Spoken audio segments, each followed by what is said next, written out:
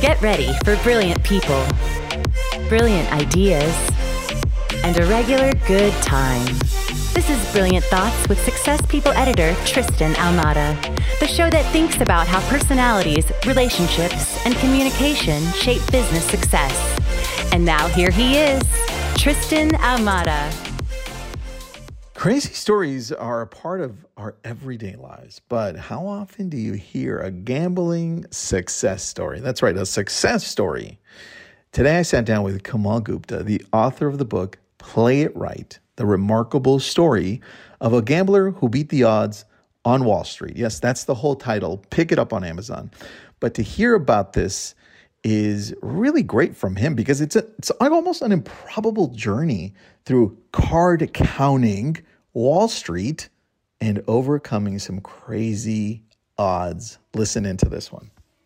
Welcome back to another episode of Brilliant Thoughts, a Success Magazine podcast. And today I've got Kamal Gupta. Now, you might not know his name, but you will after our conversation. You've got a new book out called Play It Right. And That's right. And it was a great, fun book. If anything, it's just so different in a great way, by the way, that it had me glued to the story because I'm all about stories. And I want to start off by you telling us the story when you were at Lehman Brothers and you had, 18 seconds to identify what card was missing from the 52 card deck. Right. That's the opening chapter of the book. And Yes. it's simply titled 18 Seconds because it's those 18 seconds that changed my life. I mean, it's hard to believe that how such a short period of time could change one's life, but that's what happened to me. So for the 2.5 years before that, I had pursued the life of a professional gambler. I was living in San Francisco, playing blackjack in Reno and Las Vegas, and I was very successful at it. And I thought for the rest of my life, I would travel the world playing blackjack. But as it turned out, and this story is also in the book, just through a random series of events, I ended up sending a resume to Lehman Brothers and a couple of other investment banks. And Lehman Brothers drilled me all day about blackjack because obviously I didn't know the first thing about finance or business or Wall Street. Mm-hmm. And they had no interest in computers, which was my background until then, before blackjack. But the Lehman bond traders fancied themselves as great blackjack players. So they grilled me on blackjack like there's no tomorrow. Now, blackjack had been my life for 2 years. So answering their questions was the easiest thing in the world for me. I mean, I lived, ate, and slept blackjack for 2 years. But to make sure that I wasn't all talk and that I really was a proficient card counter, they asked me, like, how long does it take you to count a deck in? And at the time, the peak for me was, or the shortest time I could do it in was 14 seconds. And I said something to that effect, out of a sense of bravado, not realizing that they're going to put me to the test right there and then. So they said, okay, fine. 14 will give you a few seconds of slack. So we'll give you 18 seconds. And the guy who ran the group was a poker player. So he had a poker deck with him. So he shuffled the deck and he said, well, you'll be able to figure out what card is missing from this deck, right? In under 18 seconds. And I said, yeah, I should be able to. Because the reason I can normally card blackjack players who were suspicious of someone being able to pick out the exact card like I was able to do. The only reason I was able to do that is because I used a very advanced counting system, in which at least half the deck had unique card values. And so there was a 50% probability that they had picked out a card that I could identify exactly. And in my case, it happened to be the 9 of clubs, which had a unique value in my counting system. So I said, fine. I mean, at this point in time, at the end of an exhausting day of interviews, I'm tired, but I can't really say no because this is a Wall Street trading floor and any sign of weakness will just, they're not going to stand for it. So they said, okay. A small crowd was gathered. They took a deck, shuffled it, took out one card, put it aside, and said, here you go. Whenever you're ready, we'll start the clock. And the opening line of the book is 18 seconds on the clock. Someone shouted, go. Now, I have no idea who was shouting it. I was completely out of my element. I mean, this is the first time I've been on a Wall Street trading floor. But I said, all right, this is the only way to get this job, so I'm going to try and do it. So I fly through the cards. It takes me 16 seconds to reach the end of the deck. So there are 2 seconds left on the clock when I shout done. And obviously the question they have is, what is the missing card? And I said, it's a 9. And with great flourish, the guy who had the missing card flips it over and shows it to the whole world. And it's the 9 of clubs. And I breathe a huge sigh of relief while maintaining an attitude of, yeah, of course. What else could it be? It's going to be the 9 of clubs. I mean, it's like, yeah, I mean, it was obvious, right? I mean, it's like, so, and literally right after that, they took me to an office and handed me an envelope, which had an offer letter in it saying, we're pleased to offer you a job as a position as a junior trader at Lehman Brothers. And that's how I got my Wall Street job. I mean, on my first day at Lehman Brothers, I did not know the most basic thing about finance or the bond. In fact, I didn't even know I was working in the bond market when I showed up at Lehman. To me, stocks, bonds, it was all the same. I'd never heard the word mortgage-backed security before until I showed up at Lehman. I didn't know the most basic elements of bond math. All that had to be taught to me on day one, and of course, I make a fool of myself. I mean, that story is also in the book. Yeah. But so, I mean, I was a complete outlier in the way I got hired at Lehman Brothers. The average path to a junior job, a junior position on Wall Street is, someone going to an Ivy League school and possibly getting a business degree. And then, these people who show up on Wall Street have all their lives dreamt of working on Wall Street. That's what they've always wanted. Whereas in my case, I had to actually, a few years before that, I'd taken a vow, I'll never work on Wall Street and I'll never live in New York City. And there was one more, which I'm sure you're familiar with. Yeah, I got it here. I'll leave that out for now, unless you want to talk about it. We'll talk about it in a little bit. Okay. But what made you feel like you didn't want to work at Wall Street? What did Wall Street have that you didn't want to be a part of? Well, in a word, it's greed. Because, and this is a thought that follows throughout my Wall Street career, because right now we're talking about the late 80s and the very early 90s. And, from afar, living in San Francisco, or for a while I was living in Minneapolis, to me, Wall Street was a den of thieves. I mean, it was, populated by Ivan Boesky, Michael Milken, Gordon Gekko, fictional, but still, Yeah.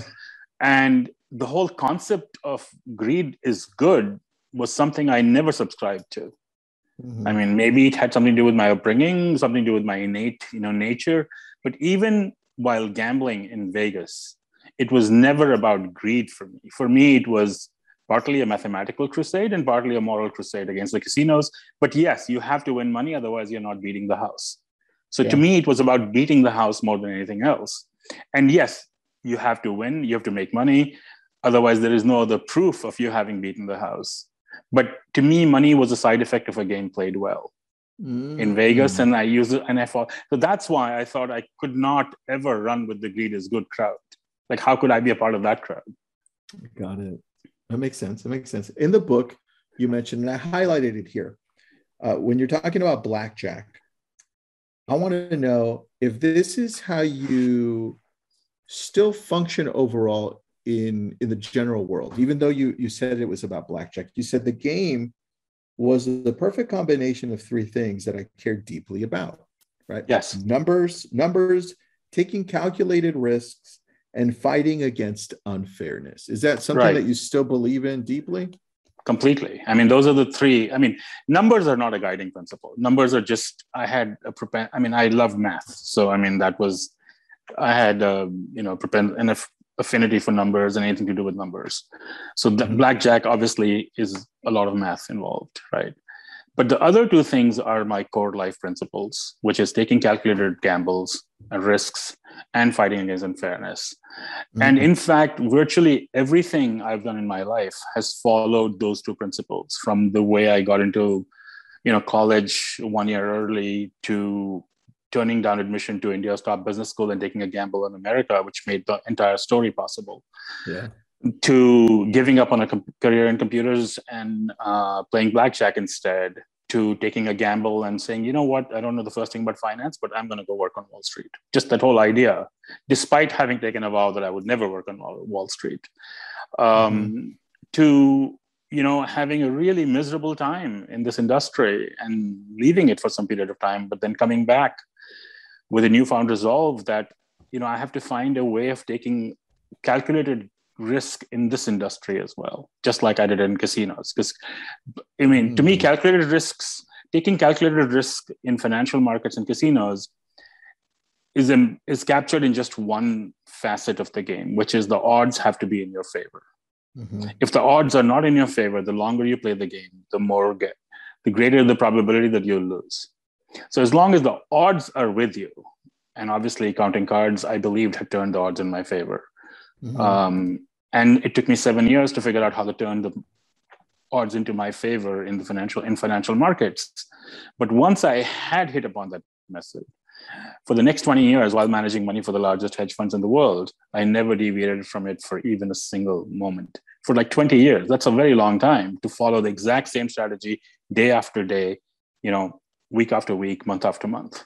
So taking calculated risks means turning the odds in my favor and staying with the method.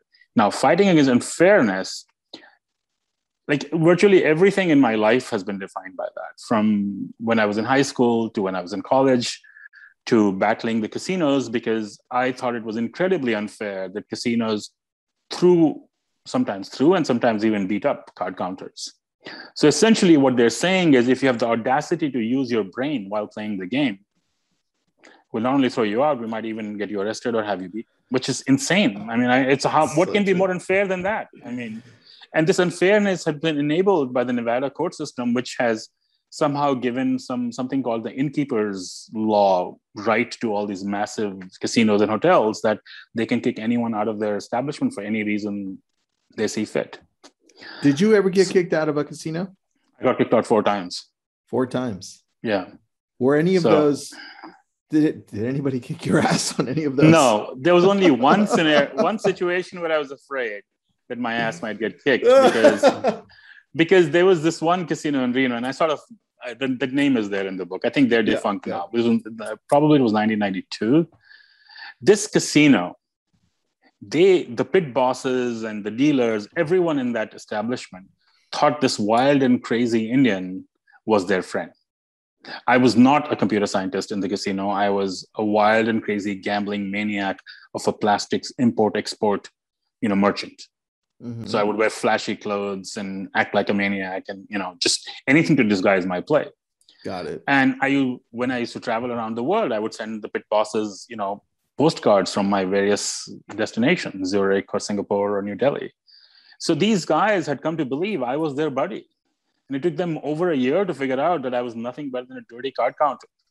And they were furious. They were like, it's like a betrayal, right? They got stabbed in the back by a friend. It's how so I can understand how they felt, but to me, it was a war. It's all fair game. It's like, you kick card counters out, and which is what you're going to do to me now. And so I have to undertake any form of deception that I can.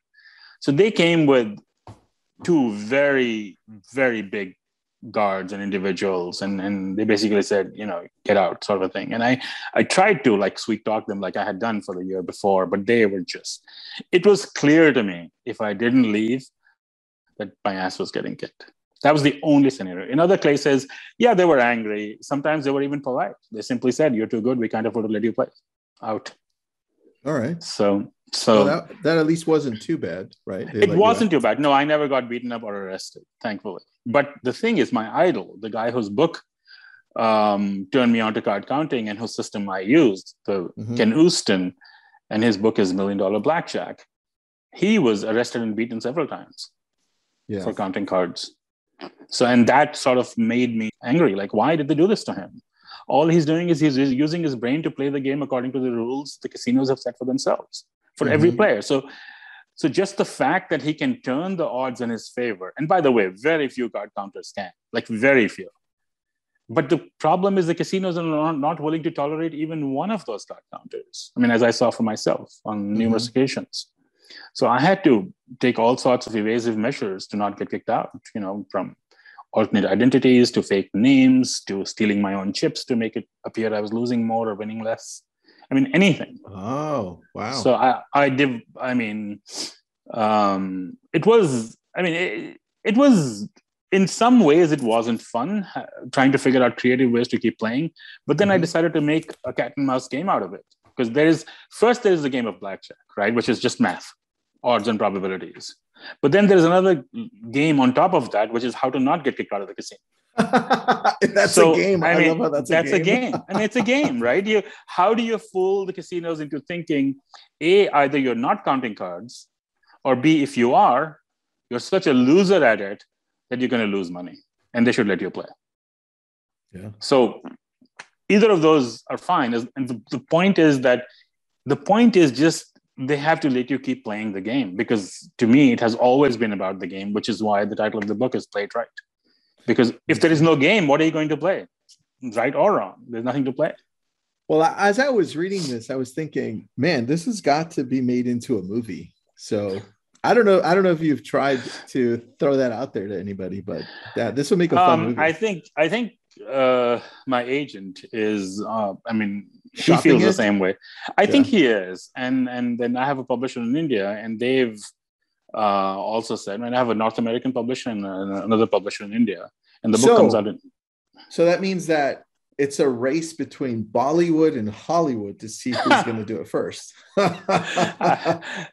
I have a feeling if anybody is going to have interest, it'll probably be Bollywood first, because I think I was surprised by the amount of interest the book generated in India, because it's sort of an aspirational story of what someone can do when, obviously I spent the first 22 years of my life in India.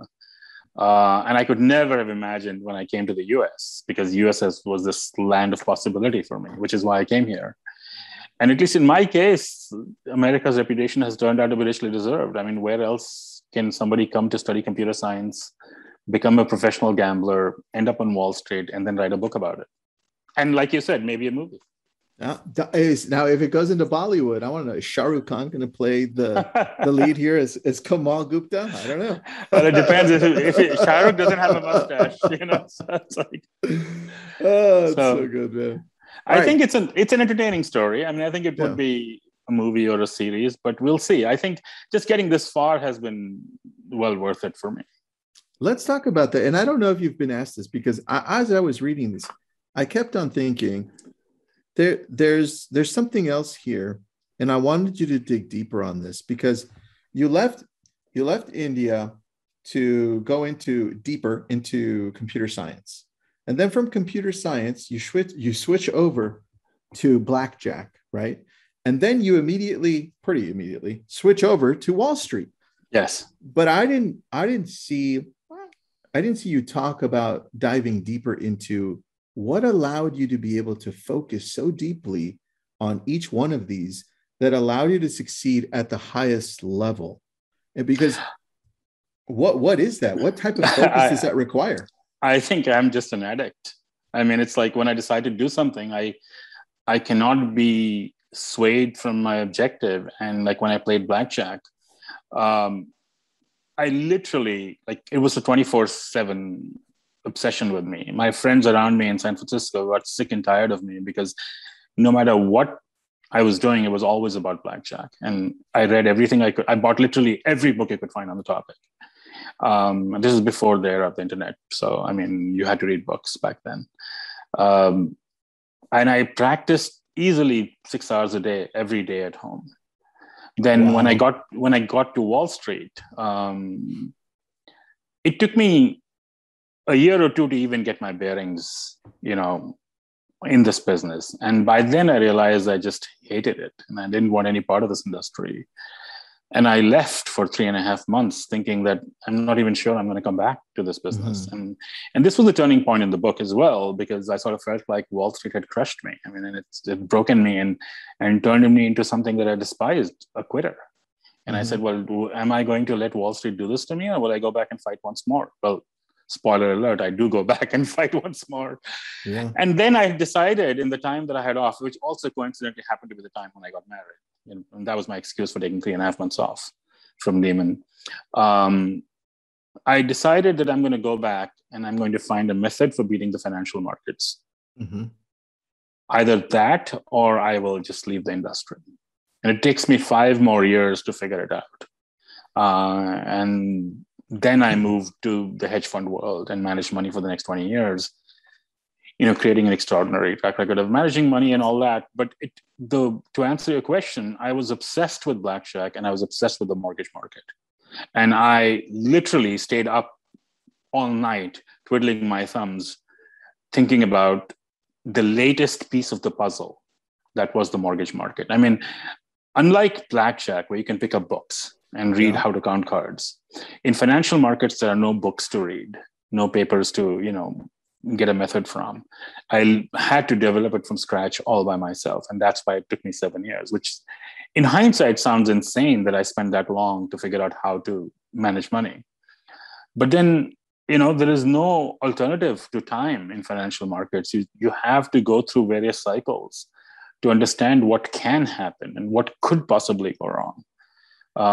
So before the 2008 crisis, I had seen the 1998 crisis. And so I had seen what could happen. And that sort of, reinforced view that the method has to be theoretically viable and mathematically provable, just like counting cards was. So to answer the question, it's basically an addiction and an obsession with blackjack and then mortgages. And then eventually with the writing of a book. I mean, I spent 12 plus hours a day working on the book. I mean, I left my job. I mean, I'd worked in the business for almost 27 years at that stage. Mm-hmm. But then I left the financial industry to work on the book.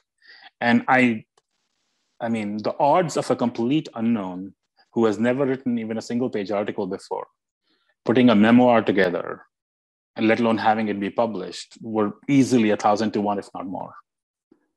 But I stayed with it because, and I had some incredible help along the way. And, as a result, here we are. All right. So with that, because I do see that you dive into things and you're just like, there's nothing else. I'm just going to go all in. Because most of the listeners that we have here are entrepreneurs, business owners, solopreneurs, and they're always looking to see how they can grow businesses, how they can go deeper into whatever else they want to grow. What suggestion can you give along those lines and saying, hey, this is what will allow you to be able to grow this thing that you want to grow? What would that be? Because you did it so well multiple times.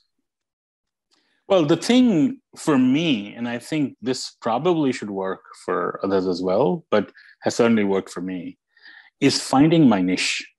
Like, to figure out, in blackjack, it wasn't so difficult. In the financial world, it was much harder to find out exactly what part of the financial markets can I play in and actually mathematically beat it.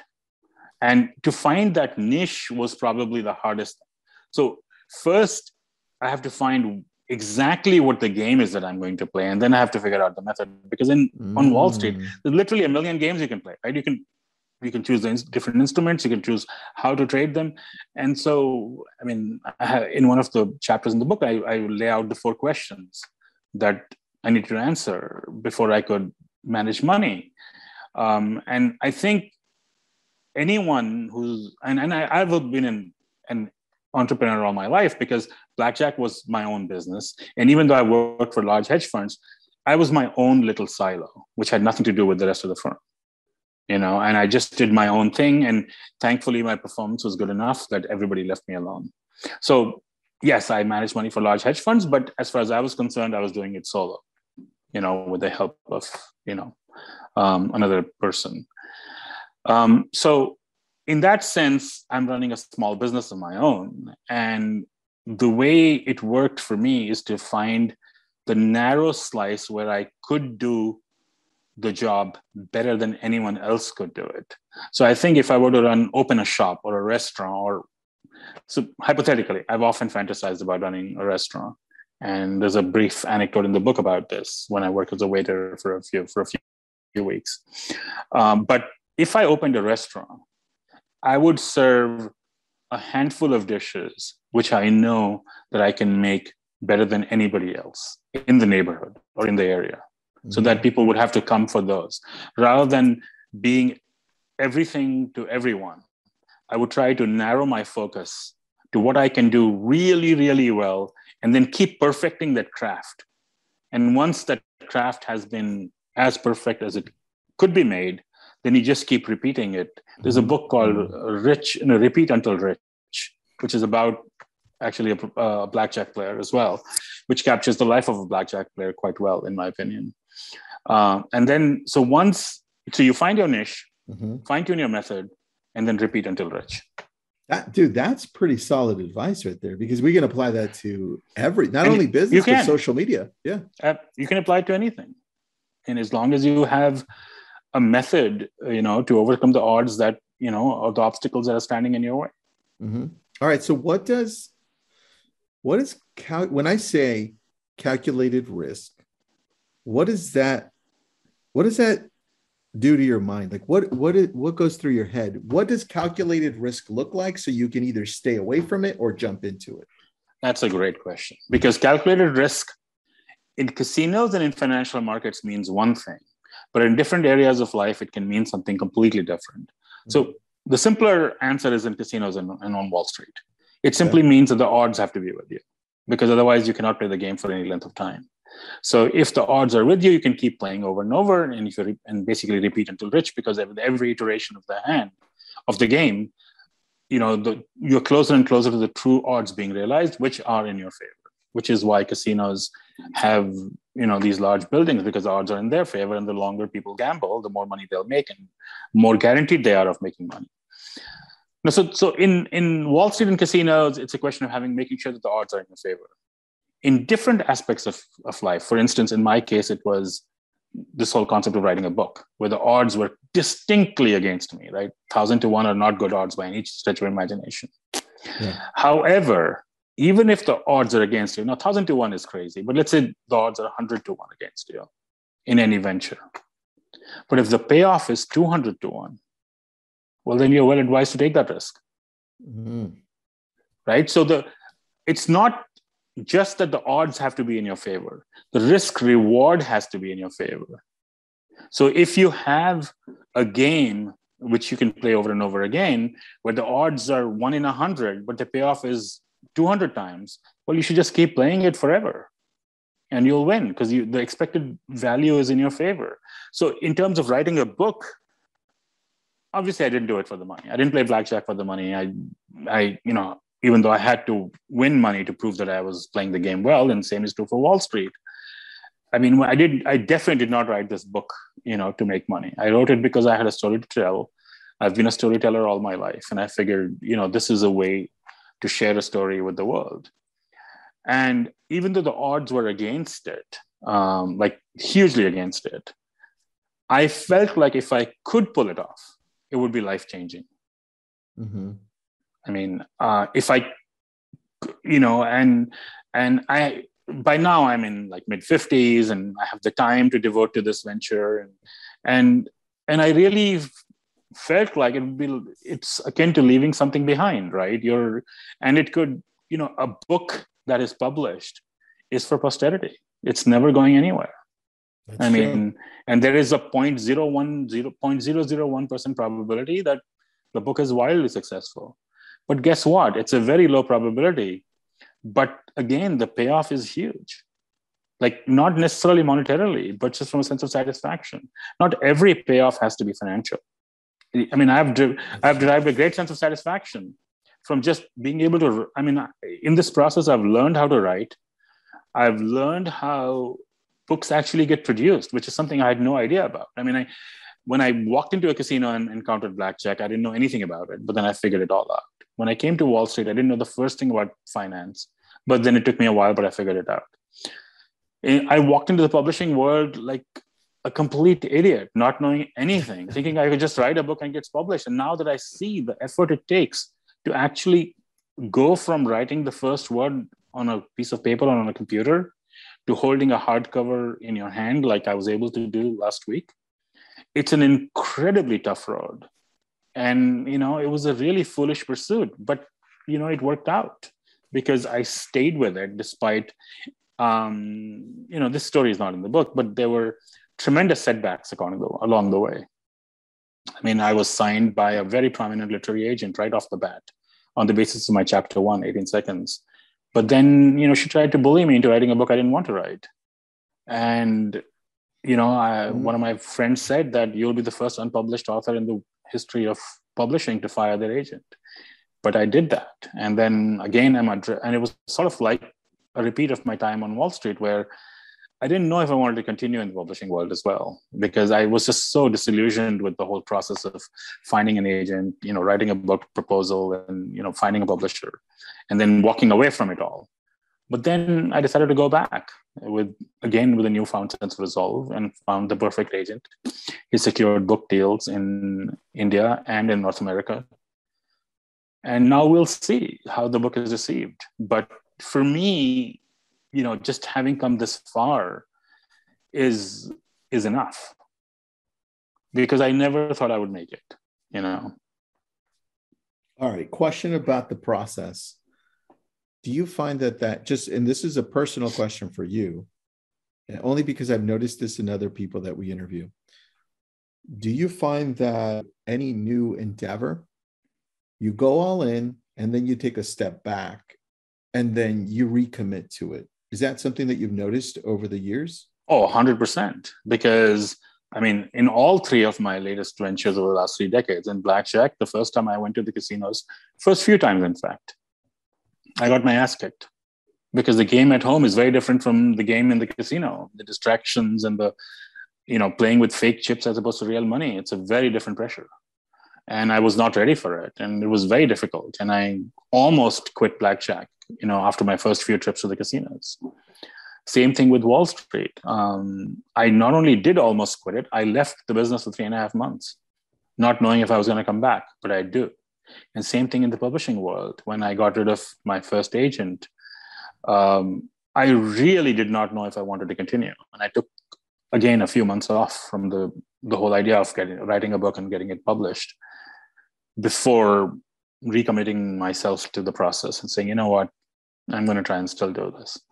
What changes in between you taking the time off and so that you can re-dive into it? Because that's a lesson we can all dive deeper into and learn from. I think in every case, I think it gave me perspective. Like, when you're in the trenches all day long, whether it's financial markets or trying to write chapter after chapter, your focus is extremely narrow, right? Like, just what's the next words? What's the next sentence? And writing is, I have discovered, is a very precise art. I mean, it sounds like a contradiction in terms, precise art. But in my, mind, it's sort of almost like math. And the difference in the right word and almost the right word is astronomical. So in that sense, I think stepping away from the narrow world that you're inhabiting, whether it's the day-to-day trading, problems that I'm facing, or figuring out what the next chapter is, the next story is that I'm going to write, and taking a step back and saying, do I even want to do this? Mm-hmm. Is the whole venture worth it? And the answer, if the answer is not, it is worth it, then there's no point in continuing. And there have been plenty of ventures where the answer has been, for me, it's not worth it. So I'm sorry. No, go ahead. Go ahead. For instance, when I lived in Minneapolis, and I was fed up with the computer business very early on. So I wanted to open a restaurant of my own. And then I go work in a restaurant for a few weeks, a few months, I think, as a waiter. And I see up close how difficult that business is. And I didn't think I had it in me, just the physical and the mental. I mean, I don't have a problem with mental stress. I mean, I can handle it. Yeah. But just I didn't see it as a fulfilling way of living my life. From a distance, running a restaurant sounds very glamorous. Mm-hmm. But seeing it up close and personal, I did not like it. And I did realize I didn't want to continue, and I never went back to it. Interesting. And I love this. So I love this conversation because it's a deep part of the whole book, because I'm thinking through the whole thing. there's got to be sections in the book, and you bring them up, but sections that you don't bring up when you're like, do I really want to continue this in between, right? I'll give you the most stark example of that. That's in the book. And I mean, spoiler alert, I've been married for the last 27 years. But on the day of my wedding, as we, after the church, and, we had a wedding in India and a wedding in America. But after the church wedding, as the first dance begins and everyone's eyes are on me and my wife, I have the one and only panic attack of my life where I don't know if I want to do this. And I don't even know what this means. Is this just the first dance, or is it the idea of getting married? And I sort of was struggling with a lot of issues at that time in terms of my arthritis and my uncertainty in terms of my career prospects, and having to I didn't want to go back to blackjack, and I couldn't see going back to the computer industry. And I hated Wall Street. So what am I going to do in the future? How will I, not only support myself, but a family? I mean,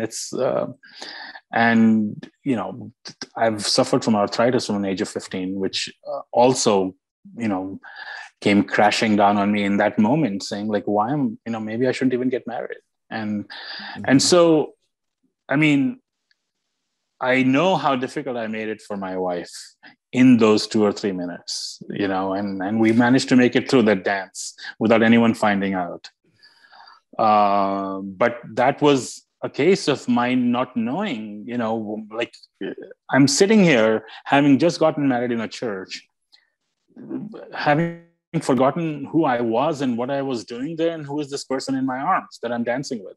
It's sounds insane in hindsight, but I can't deny the fact that that's how I felt at the moment. And she knew that I was completely lost. So this is something that we can all relate with, just in general, for just being human, right? Dealing with the unknown is such a challenge for so many people. And we saw it through COVID. We see it through every either national, localized, or world challenge. How is it that you deal with the unknown now? It's tough. That is really tough. So I think the way I have dealt with unknown, and you'll find the answer somewhat surprising. I believe the key to happiness, among other things, is keeping life simple. So the way I deal with unknowns in life is really shrinking my universe, not in terms of, people or anything like that, but only focusing on a limited set of activities at any point in time. I don't spread myself too thin. I stay focused on what it is that I'm trying to accomplish, and to the best of my ability, just ignore what's going on. If I'm writing a book, and there is a pandemic raging in the world, I'll do the best I can to insulate myself from it, but it will not distract me from, writing the book. Or if I'm managing money for a hedge fund and the entire financial universe blows up in 07, 08, it's still not going to prevent me from following the path that I've chosen. So, I think you just have to be determined. And I think if you simplifying life makes it much easier to deal with uncertainty in your world, because you have fewer uncertainties to deal with. That's so well said. That was so well said. You know what? That's like a mathematician answering the question, right? That was good. That was good. Thank you. That was good, man. I like that answer. So let's talk about, I couldn't wait to talk to you because it's just the timing. And I love it because now we're hearing in the media, we're hearing in the news, it's 08 all over again, right? That's what's in the media. And so I wanted to interview you partially because of that. I'm like, well, you went through the whole 08 thing and you were right in the middle of it. Yes. Right. So first, tell me about your experience in 08 in the world you were in, and then let's transition to how that's similar to now. Well, my private little 08 happened a few years earlier in 04, 05, when I was working for a large Swiss bank. And I realized, and at that time, my focus was limited to this one corporation. And I became convinced, and this story is in the book in some detail, how I become convinced that the largest of Swiss banks, 100 and change billion market capitalization, is nothing but a ticking time bomb. And this happens in fall of 2004, well before the crisis hits. And I'd been at the bank for almost 5 years, like very happily managing money. And yet I got up and bolted from the firm because I knew it was going to blow up, and I didn't want to be around the Titanic when it sank. Wow. Yeah, so, that's one of your chapters. That's right. So I leave because of two words or two phrases: CDOs and subprime mortgages. And even though I've been involved in the mortgage market, I was only involved in more conservative mortgages, which are backed by the US government. So I didn't have the exposure that subprime mortgages entail. But I was terrified of both of these businesses. And at the time, I thought the problem was confined to one Swiss bank. I had no idea that it was pervasive in the entire financial industry. So as early as 2004, I was convinced that one large bank was going to blow up in CDOs and subprimes. I could never have imagined that every financial institution was going to do so. But it takes me a couple more years before I figure out that everybody is on this boat, and that the health of the entire financial system hinges upon this tenuous belief that housing prices in America will go up forever. And nothing goes up forever, just because it has almost always gone up in the past. And I'm not a believer in historical analysis. Doesn't mean that it will continue in the future. But somehow everyone in the financial universe had bought into this fantasy that housing prices can't fall, from the rating agencies to the originators to homeowners to investment banks to money managers, everyone. And so when 2008 hits, and despite, Lehman Brothers which was my first job, was also my, prime broker where all my bonds were held. And it was a very harrowing time, to go through it. And luckily I came out of it because I worked for a British hedge fund, and Lehman Brothers Europe had for some reason not filed for Chapter 11. And I don't know how, but I was able to get out of my exposure. Lehman was able to price me out. It cost me a lot of money. It caused me to have my first losing month after 103 months. But that's fine. 103 months was a very long streak to have without having a losing month. And so I went through that in 2008, and I saw firsthand how virtually every financial institution imploded. And I came through it despite having my first losing month with flying colors, with returns of something like an average return of around 16% in 2007 and 2008. Whoa. So, it's unheard of that, and that's a testament to, more than anything, to my strategy and the method that I spent 7 years, trying to figure out. And I had designed it to be independent of macro events, like any kind of global financial meltdown, I should not be affected by. And this was the perfect, I'd seen it in the 98, but 2008 was a whole different kind of crucible. Yeah. And the thing is, going further to where we are today, I think the risks are even greater today than they were back in 08. And I believe, this whole concept of Wall Street getting bailed out in 07, in 08, unfortunately, I think it'll happen again, because the large financial institutions are much bigger today than they were in 08. Much bigger. I think JP Morgan's balance sheet might be twice as much, if not bigger. And to me, balance sheet is euphemism for risk. So the larger the amount of assets you have on your books, the more risk you're carrying. And if these institutions were bailout worthy back in 08, how can they not be so now? That's true. All right. So that's on the Wall Street side. What about, and I don't know if you know enough of this to answer the question, but what about the housing market? Because in 07, 08, the housing market just completely obliterated everything. Is that something that you're looking at right now as well? Or how does that look? So housing market has done extremely well during the pandemic as people leave, large cities and move to suburbia, and there's need for more space and more separation, if nothing else. Um, I don't expect a housing crash, if that's what you're asking me. However, I do think the best days of housing locally are behind us. And the gains, if at all, going forward will be far smaller than what they have been in the last 2-3 years. And there is a chance that housing has already reached its peak. And so I'm not worried about a housing crash or a financial crisis as a result of the housing crash. Because back in '08, literally everything was based off of the housing market, from CDOs to subprime mortgages to, just the way the lending business worked back then.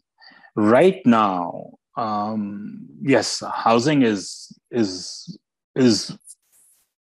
done well, but it hasn't done as well as it had done in the 6 years leading up to the crisis. To give you an idea, from 94 to 2000, in that 6-year period, housing and income, median household income, both grew 30% in those 6-year period, from 94 to 2000. In 2000, when risk-taking on Wall Street took off, in the next 6 years, 2000 to 2006, which is just before the crisis, housing goes up 80%, whereas income only goes up 15%. Whoa. So income goes from 30% to 15%, but housing goes from 30 to 80% gains. So the huge bifurcation between income and housing, that's what caused the crisis. I mean, that's what caused the bubble, and because people couldn't afford the homes, and and you're like making the system more and more unbalanced. That dichotomy is less severe today because incomes are actually going up these days, and which is why people are freaking out that wages are going up. I mean, nobody complains when you have asset inflation in stocks and bonds, but heaven forbid the common man has more money in his pocket. We must do something to slow the economy down. Crazy, right? Yeah. I mean, so I'm not that. I think the system is still extremely risky, but I'm not worried from a housing crash standpoint. Nice, man. See, that's the question I was waiting to ask you, because I'm reading your book. I'm like, this guy's, great book, amazing story. And I'm thinking that you're just somebody that I want to talk to in regards to just the finances, because you were in it. And more importantly, you believe in that. You want to be there to change the way things work because you believe in that unfairness and you want to make a difference. Right. And I think, but even there, I have done it in a very narrow sense, in the sense that the way I've combated unfairness, this is only peripherally mentioned in the book. And if there is a second book, it'll be on this topic. I've done that by helping countless individuals negotiate against large corporations. Because to me, just like casinos take advantage of their gamblers, large corporations take advantage of individuals. And the balance of power over the last 25 years has dramatically tilted away from individuals in favor of large corporations. And merger and acquisitions are a big part of it, and diminished competition has a lot to do with it. Workers have far fewer rights today than they did, 25 years ago. And the way I combat the problem is, I don't think this phrase exists in the world, but I'm a shadow negotiator. I negotiate from behind the scenes, and I've done so for, scores of individuals. And I have, lots of stories about negotiating, which are not in Play It Right, but with luck could be in book 2. So, I combat the unfairness of the balance of power between corporations and individuals by helping literally any individual, somebody I may not even have ever met before, negotiate against any corporation. It doesn't matter which corporation, doesn't matter which industry. And again, there also I have a method that I follow in terms of how I go about negotiating. And I will not deviate from that method, just like I didn't deviate from counting cards in blackjack or the system I laid out for myself in financial markets. So that's how I try. It's a very small way of making a difference, but I think this is something, like we were talking about, finding your own niche. This is something I can do better than most people. So I'm going to just use my negotiating skill to help out as many people as I can. Dude, I love that. You should have your own YouTube channel where you're just talking about this all day. I'm not joking. I'm like, this is good. You have such great info in such a niche area that you would gather a great following pretty quickly once people start sharing your stuff. So what are you working on next? Because I see different phases in your life. Are you in the book phase? Are you in like that media world? Have you gone deeper into it? What does that look like?